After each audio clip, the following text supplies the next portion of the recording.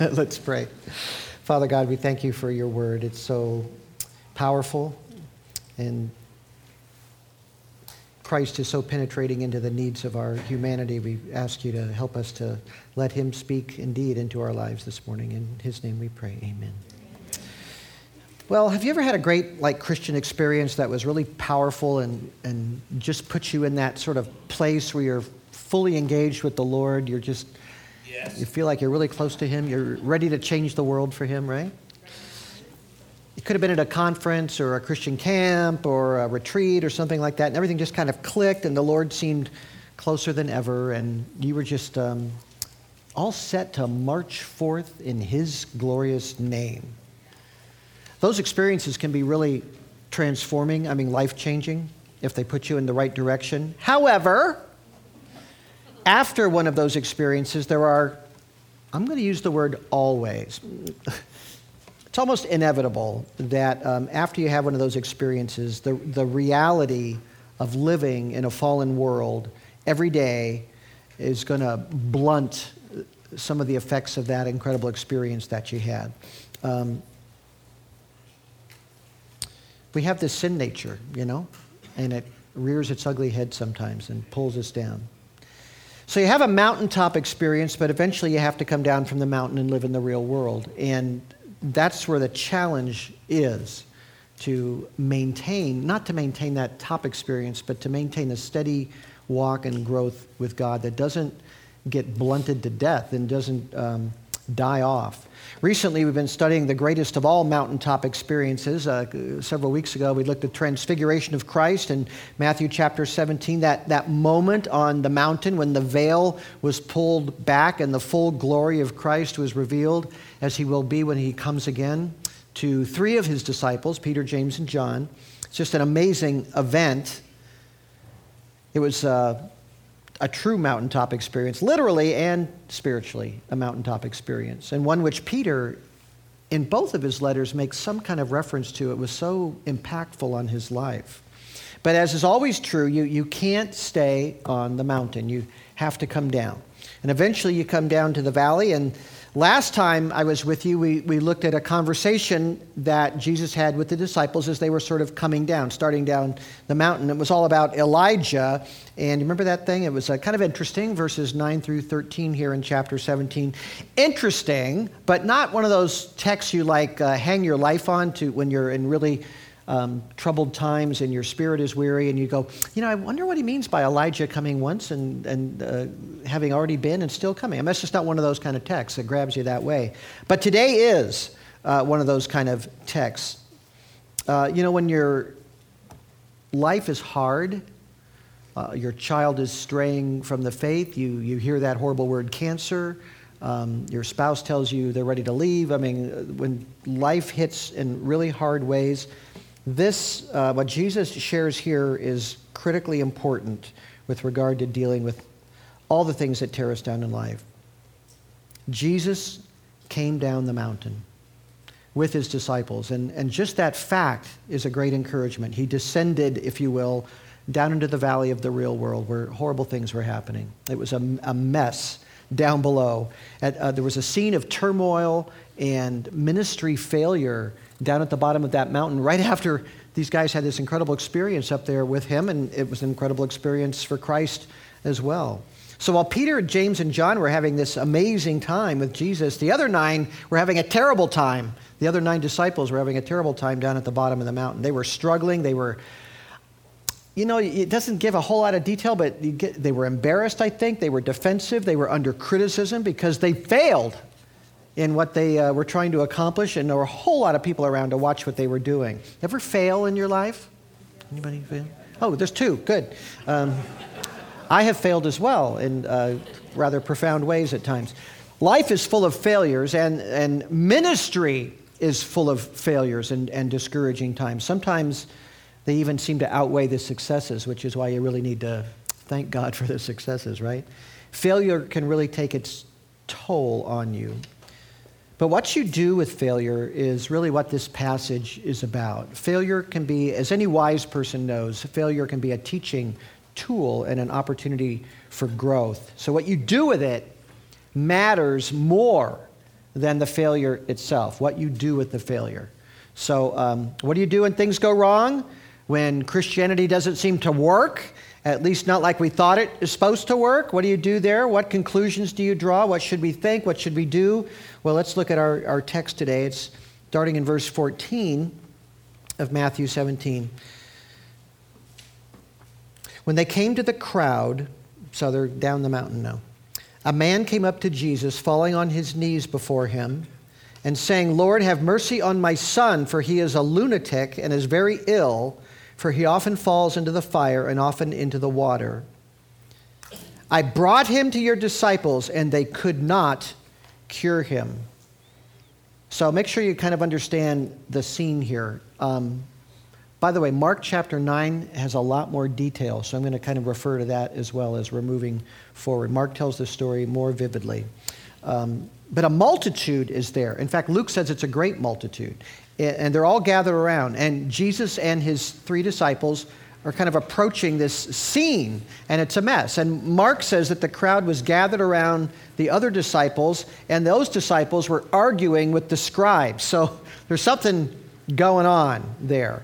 And he doesn't tell us what they were arguing about, but it's an ugly scene, and they failed to do something they thought they could do. And Mark says that when the multitude saw Jesus approaching, they were amazed, and excitedly they ran to greet him. And Jesus asks a question: what are you discussing with them? In other words, what are you talking about with the scribes? What's going on? And what's all that's happening here? And at that point, that's when this distraught father steps out of that crowd and falls on his knees before Jesus and explains the whole situation.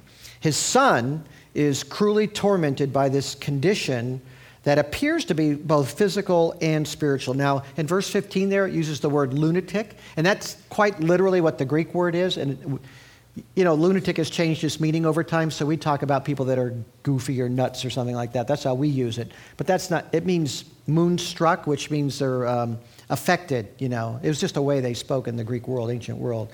The New King James Bible puts an epileptic, it says that. And the NIV says that he has seizures.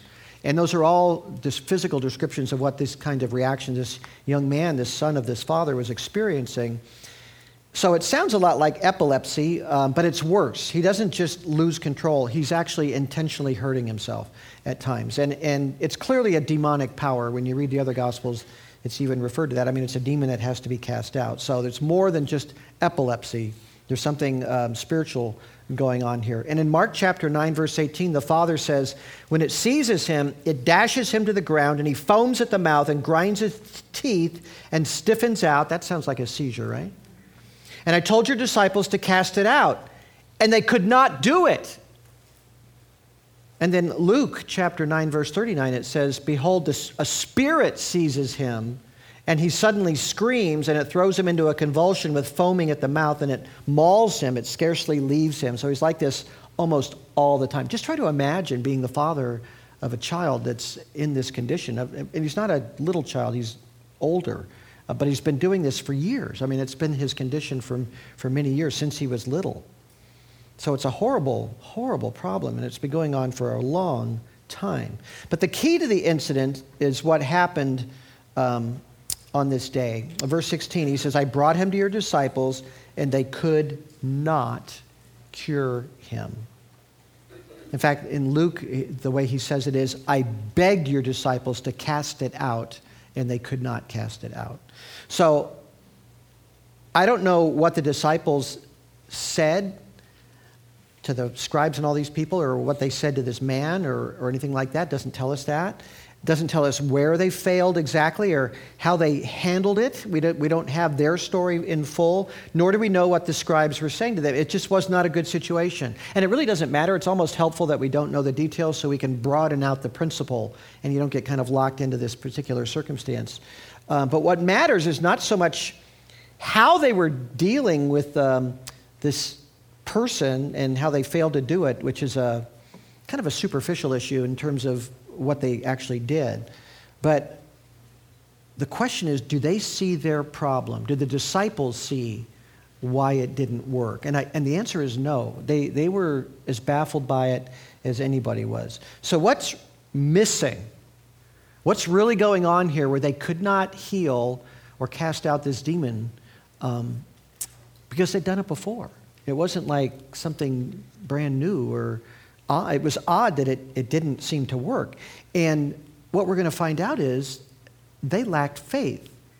And so that's a critical point here in you dealing with your issues, is coming to them with faith. So you're looking at a scene of conflict and confusion and blame and defensiveness because nobody in this world down from the mountain, nobody in this whole scenario, including the 9 apostles, are exercising faith in this situation. So Jesus' words reveal his own grief at seeing this scene, and because it's so just the world. It's just the way the world. Ever just see something going really horrible, just people at each other's throats and mistreating each other? It's just painful. Well, that's how it is for Christ right here. Verse 17, Jesus answered, "You unbelieving and perverted generation, how long shall I be with you? How long shall I put up with you? Bring him here to me." You could just hear it, the weight.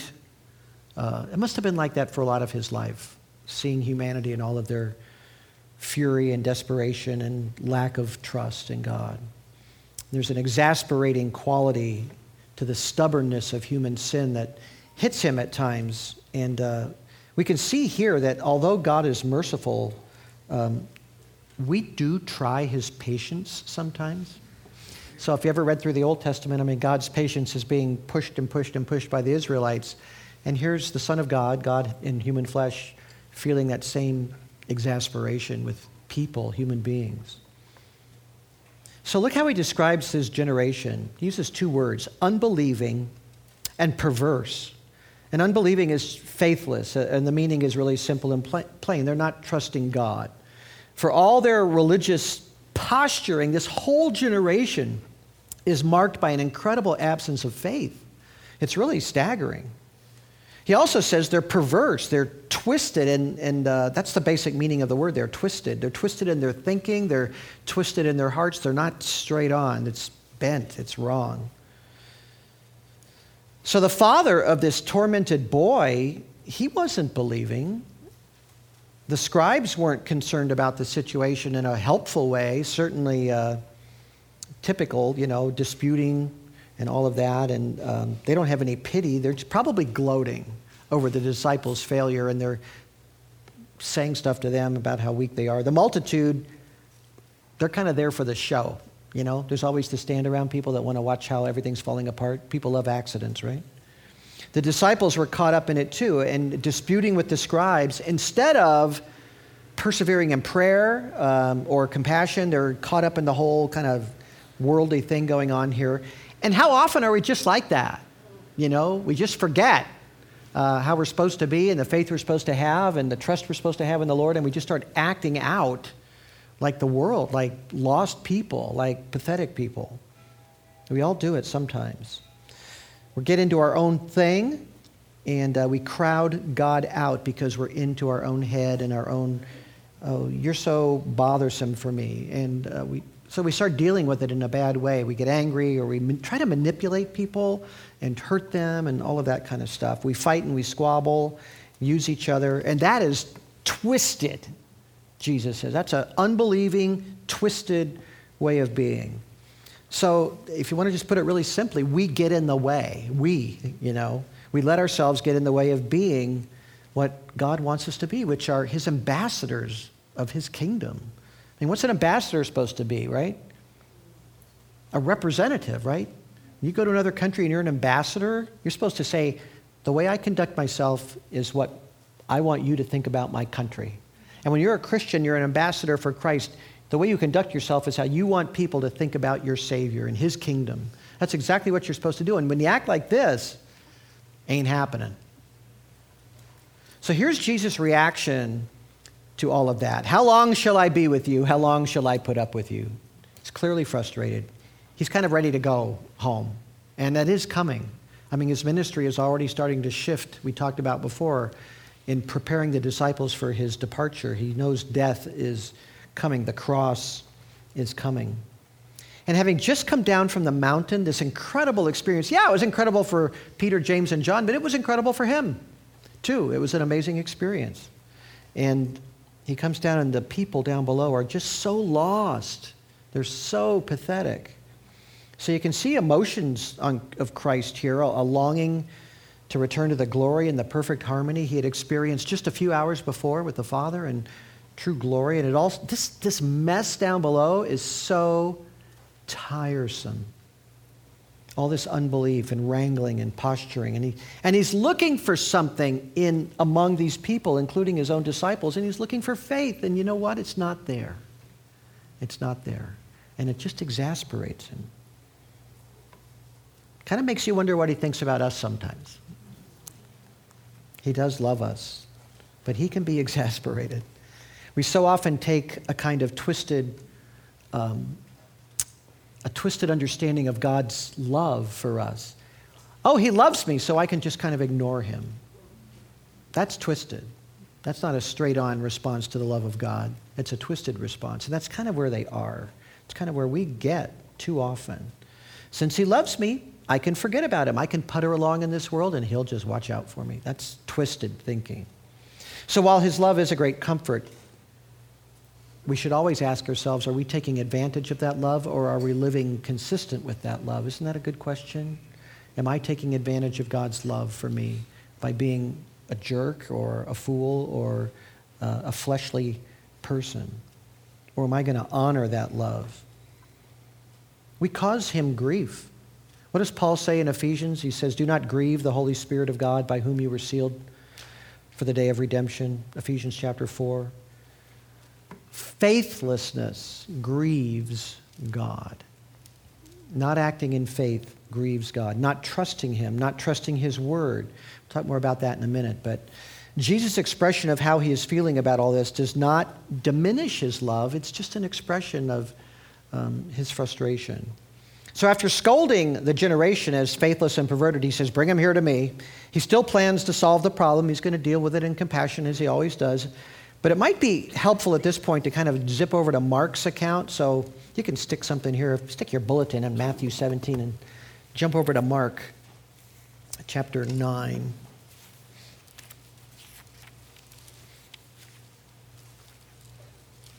So in verse 20, it says, this is a fuller description of the scene. They brought the boy to him, and when he saw him, immediately the Spirit, that's why we know this is a spiritual thing. So Jesus comes, and when he sees Jesus, this demonic presence in the boy throws him into a convulsion, and falling to the ground, he began rolling about and foaming at the mouth. Jesus asked his father, how long has this been happening to him? And he said, from childhood. For it has often thrown him into the fire and into the water to destroy him. But if you can do anything, take pity on us and help us. If you can do anything. If you have any kind of powers here, that's not exactly a ringing faith statement. And Jesus says, if you can. If you can. All things are possible to him who believes. Immediately, the boy's father cried out and began saying, I do believe, help my unbelief. So he knows he's supposed to say the right thing. I do believe, and he's an honest enough man to know it's not really there yet, and say, help my unbelief, which is a great thing to say. And when Jesus saw that a crowd was rapidly gathering, he rebuked the unclean spirit, saying to it, you deaf and dumb spirit, I command you, come out of him and do not enter him again. Boom, he's healed. But the dad, if you can do anything, take pity on us and help us. That word can, that word means able, like has the actual power. He's saying, if you are able, questioning it. If you have power, questioning it, then help us out. That's very different. Do you remember the Roman centurion earlier in Matthew? He said, oh, you don't have to come to my house. You just say the word, my servant will be healed. Remember that guy? And what did Jesus say about him? Great faith. That's what he said. Remember the Syrophoenician woman who just wanted a crumb from the master's table? Even the dogs get the crumbs from the master's table, sir. Great faith, he said. Great faith. They didn't have any doubts. Jesus is the answer to my problem. They had no doubts at all. No doubts about his power or what he could bring to them. But this father he's got a lot of doubt. If you can. He doesn't say if you will, he says if you can. And Jesus uses this hesitant, faltering request to make a bold statement. All things are possible to him who believes. Possible is exactly the same word as can. I can. All things can be done, can be to him who believes. So feeling the sting of the rebuke there, he says, I do believe, just help my unbelief. I believe, but in truth, I'm faltering. And that is a good thing to say to the Lord when you're faltering. I do believe, but wherever I'm weak in that belief, help me. Help me with my faith. That's a good thing to say. That should be our prayer when we're doubting or just ignoring what we know to be true. Just help my unbelief. So in those moments, they could be whole seasons of life. They could be years. Some people go for years walking in that sort of doubt state or that consumed with the world state, the ignoring God kind of situation. We have to trust him, and we should acknowledge our deficiency, and just like he does, I'm deficient, and apply for mercy. Help my unbelief. That's how we should react. I do believe, help my unbelief. Well, the crowd breaks up, and Jesus is finally alone with his disciples, and they ask him, we're back in Matthew 17 now, verse 9, why could we not cast it out? So it's all kind of said and done. And now they want to know, what did we do wrong? Why couldn't we cast it out?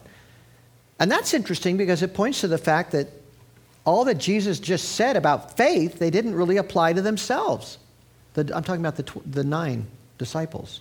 Only the other people present they applied it to.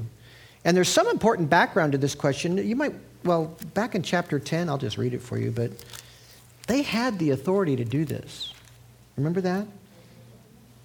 Matthew 10:1, Jesus summoned his 12 disciples and gave them authority over unclean spirits to cast them out and to heal every kind of disease and every kind of sickness.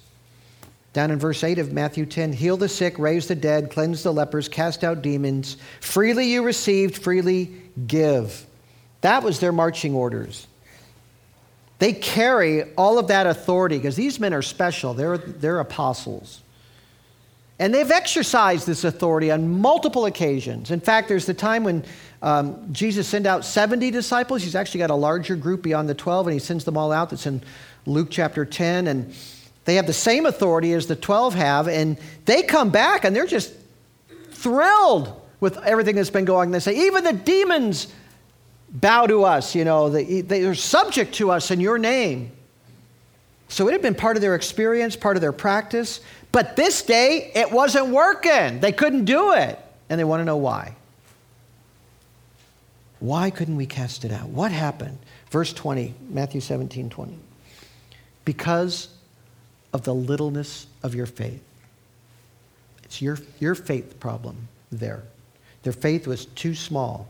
And they had done it before.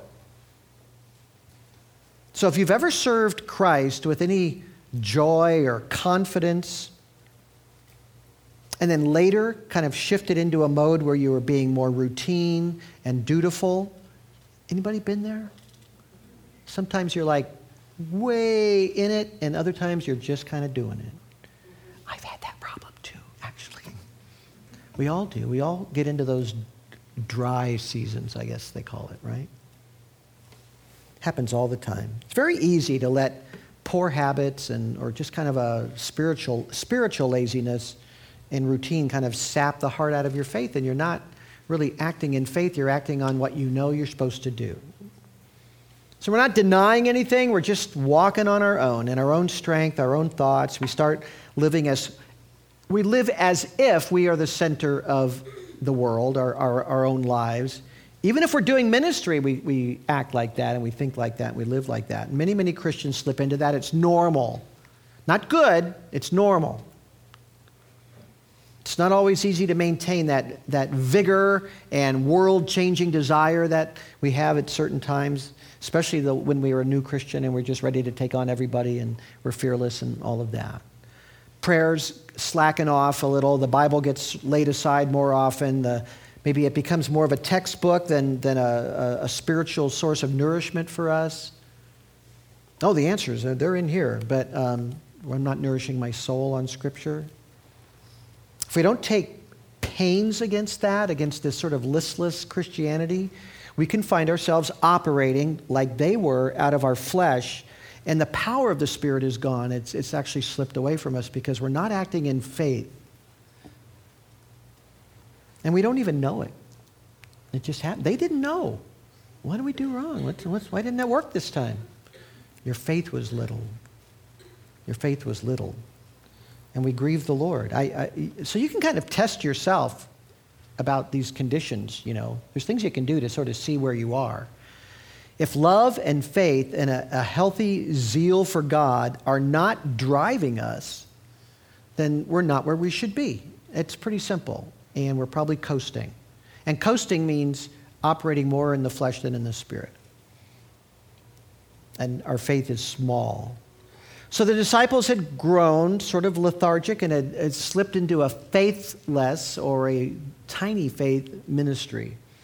In Mark chapter 9, verse 29, Jesus' answer actually connects their failure to a lack of prayer. He says, this kind cannot come out by anything but prayer. And in Matthew, it's in there too, except verse 21. My Bible has little brackets here, probably yours does too, because in the earliest manuscripts we have of Matthew's gospel, that verse isn't there. But it is, something very similar to it is in Mark, and it belongs there. So probably some scribe was doing this and pulled over the Mark words and stuck them in here. But this kind cannot come out by anything but prayer. So where was the failure? Prayer. Well, didn't they pray when they did it? Yeah. Well, if it didn't happen, what should they have done? Prayed more. Continued in prayer, moved forward in prayer, persevered in prayer. Too often we fail to persevere in spiritual battles on our knees. Instead, we pick up worldly weapons. Well, I prayed, now it's time to fight. We start relying on how clever we are, or our arguments, or our will, our power to manipulate other people and bend them to our will, and God gets just left out of the whole situation. Too often we can act like that. So we lose humility when we don't have faith. We lose dependence on the Lord when we don't have faith. Those are the dangerous things that drop away. We lose the capacity to love like Christ loved, because we're exercising our faith in a very tiny way, too little and not often enough. And so Jesus is basically saying to watch out for that. Be fearful of a small faith. Small faith looks for advice outside of God's word. Small faith is when we let sin rule over us, bitterness, anger, covetousness. Small faith is just not letting God have his right place in our life. Even if God gives you incredible gifts, if you don't have faith, they lose their power. So you have to have faith. So what is faith? That's the most important thing. And here's where we go wrong, because we've been influenced by preachers on TV. Faith is not just naming it and claiming it. It's not just saying, it's true even if it's not true. It's not that. It's not magic. It's not pretending. It's not a concentration of our powers. It's not just yelling louder. It's not being more emotional. It's not Yoda, the Star Wars Muppet. There is no try, only do. It's not that. That's not faith. Faith in the Bible is in a person. It's not building up your might in some spiritual Superman way. Faith in the Bible is trusting a person. It's faith in God, not faith in yourself. It's faith in God. That's what it is. That he is all that he says he is, that his promises are all true. So the disciples in this case should have persevered in prayer because they had been granted authority over this very kind of situation. And when things didn't work, they needed to turn to the Lord in humble prayer. That's what Jesus is saying you should have done. Amen. And they didn't do that. So when you read about faith in Scripture, it's faith in God. That's what we're talking about, not faith in yourself. And so many people misread that or misunderstand that. Verse 20. He said to them, because of the littleness of your faith, for truly I say to you, if you have faith the size of a mustard seed, you will say to this mountain, move from here to there, and it will move. And nothing will be impossible to you. Wow. That's quite remarkable. Mountain moving faith is the size of a mustard seed. Now, a mustard seed, in fact, look at your Bible, look at verse 18, and look at the very end of it, and the last word, and look at that little thing after the last word. It's a period. A mustard seed is about that size, if you've ever seen one. They're tiny, tiny. It's the tiniest seed that the Jews dealt with in terms of their experience planting and things like that. So he says, if your faith is just that big, you can move mountains. That tells you how little their faith was. It wasn't even that big when they were trying to deal with this demonic situation here.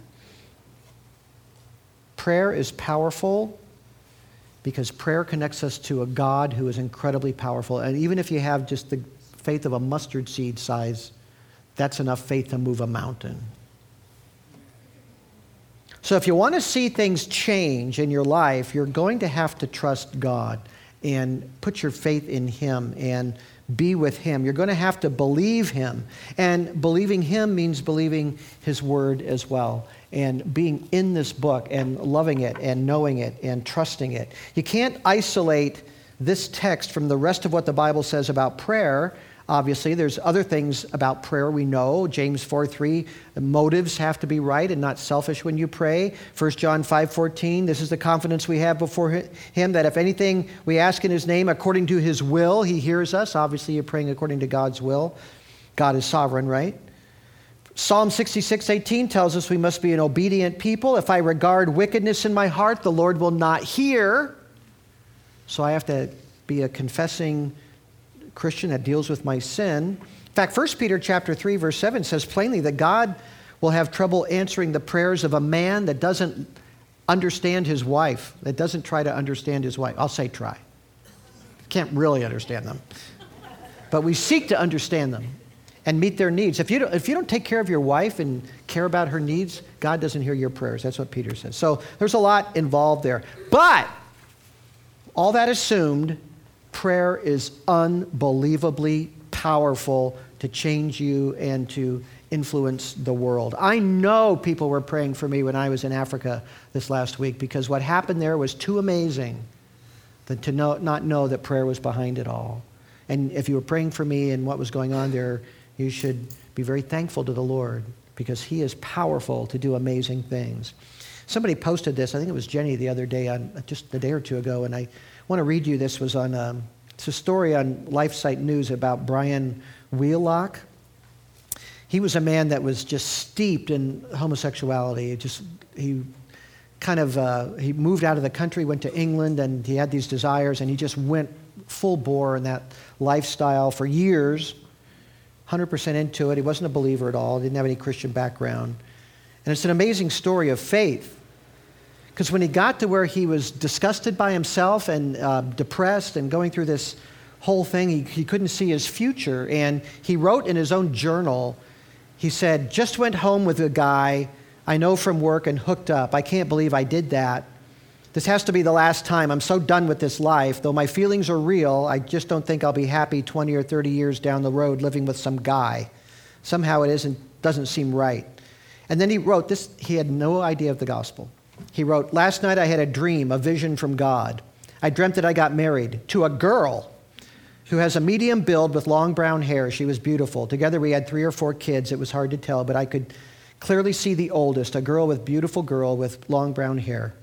She was twirling and spinning with flowers in her hair. and the biggest smile on her face. Now, he wasn't a Christian when he had this dream, but it kind of influenced him. And so when he came back to the United States, he says he immediately started going to church. I just knew I had to get to church, he says. I found a solid one and began attending regularly. I could sense the Lord speaking to me directly through his word and through the solid biblical teaching of that church. I knew the Lord was showing me that homosexuality was not his plan for me. Over the next several months, the Lord showed me how he died for my sins and paid the price for them on the cross. I began to pray specifically about what to do about my homosexual feelings and identity with that lifestyle. What happened next truly changed my life. The Lord led me to write out a written covenant between him and me. I used the best paper I could find. In my own hand, I wrote out a promise to Jesus directly that I would seek him with all my heart. I wrote a promise that I would purge my house and life of all things related to that lifestyle. I promised to glorify God with my life and to live the life he had for me. And then, knowing he would be tempted, of course, by same-sex attraction, he made this plan, and his plan was this: focusing on the Lord and what he has done for me, taking 2 deep breaths. In other words, every time he feels this temptation, this is what he did. Focus on the Lord and what he's done for me, take 2 deep breaths, pray and cry out to God for strength, read and meditate on Scripture out loud, enter into communion with the Lord, pray for obedience, develop an accountability partner, and pray to be a light in this world and spread the word to all the ends of the earth. That's what he planned to do every time he felt a temptation. And he did it. And he also did something else. Whether he was feeling tempted at a particular time or not, that covenant he wrote out, he repeated it out loud 2 times every day. Every day. First thing in the morning and before bed at night. And he also had and there's pictures of this, he had lists of lines where he would sign and date every time he read that covenant out loud. I mean, every morning and every night. It's just pages and pages and pages of him fulfilling that obligation he made for himself before the Lord about his commitment. And this article I read, it says, Wheelock now keeps his written covenant in protective plastic sheathing along with those hundreds of daily signatures. He says, the Lord did something beyond my comprehension. He set me free from my life of lust and sin and gave me a life of love and trust in him. It wasn't easy. In fact, it was really hard. But being this committed to following the path Jesus had for me allowed me to find who I was in Christ. People sometimes ask me, so praying this prayer made you straight? Great question. No. Praying this prayer allowed me to find Jesus and fully focus on him and what he had planned for me. It would take a few more years of staying close to Jesus that he would finally allow me to meet the girl of my dreams, my soulmate, Pam. So he meets this girl, Pam. They start dating for like 9 months and finally has to tell her what his background is, right? And he does. And she says, you're such a godly man. It's okay. Let's get some ice cream. So that's what she said. So they got married. They've got 3 girls and 3 daughters later. And he says the Lord's blessed his marriage. He says, quote, I look at my girls and cry. If I didn't yield myself to the Lord and follow his lead, these little munchkins wouldn't even exist. It overwhelms me to think that an entire generation, my kids, their kids, and onward, wouldn't have even been possible if I didn't embrace the plan that Jesus was showing me. That is the power of faith. That is mountain-moving faith, isn't it? He moved a mountain that our whole culture tells us can't be moved. In fact, it's against the law to help people move that mountain. But you know what? When the state passes laws against helping people move mountains, God's grace helps them move mountains. Because he is more powerful than our government. The point is, mustard seed faith, which moves mountains, is tiny, but it's a living thing. It's a genuine article. And it does not give up, and it does not seek for solutions outside of what God has revealed. It trusts, and that's exactly what Mr. Wheelock was doing. He was trusting. And if things don't work out, well, faith knows where the problem is. It's not with God. It's here. And that humbles me and casts me back on his mercy, and I pursue him with my whole heart. Faith knows where the problem is. Mustard seed faith sees problems as our problems. Not everybody else's problems, not God's problem. It's my problem. And often our own wicked hearts are the last place we look for our problems, but that's where they are. So we should know to examine ourselves. Are my motives right? Is God's glory my primary concern in what I'm doing and thinking about? Am I being disobedient in some area? Can I be content with God's timing? Frequently, God holds answers to awaken us to these things, and he will reveal them to us. He'll show us our lethargy, our pride, our covetousness, whatever the thing is, our wrong motives.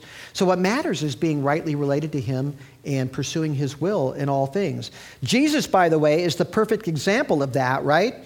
God's plan was that he should suffer for the sins of the world. And that was in no way a pleasant and desirable experience. It's something any being would recoil at, except it pleased the Father. And he recoiled at it. You remember in the garden, what did he pray? If it's possible, take this cup away from me. If there's any other way to achieve salvation, take this cup. But not my will, but yours be done. That's the perfect model for this. It's fascinating to me that just after Jesus says, nothing shall be impossible for you, he says this in verse 22. When they were gathering together in Galilee, Jesus said to them, the Son of Man is going to be delivered into the hands of men, and they will kill him, and he will be raised on the third day. And they were deeply grieved. So there's a difference between moving mountains and personal safety, isn't there? Nothing's impossible if you believe. And Jesus can move any mountain he wants to, but he submits to the Father's will in going to his death. So it doesn't mean there's not trials and troubles and pains and difficulties in life to have faith. You could have the greatest faith in the world and suffer deeply. He did.